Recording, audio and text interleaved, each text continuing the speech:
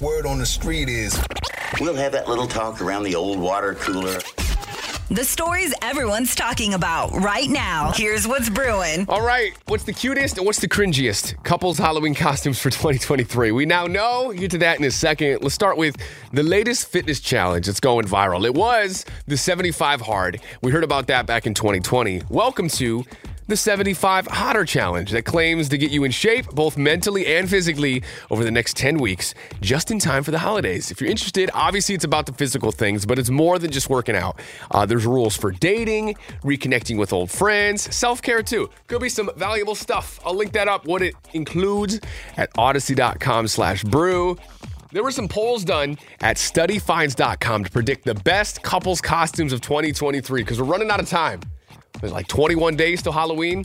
So what's cute and what's cringy? Here's what the data suggests. Ken and Barbie, 78% certified cute. You knew that was going to be a popular one.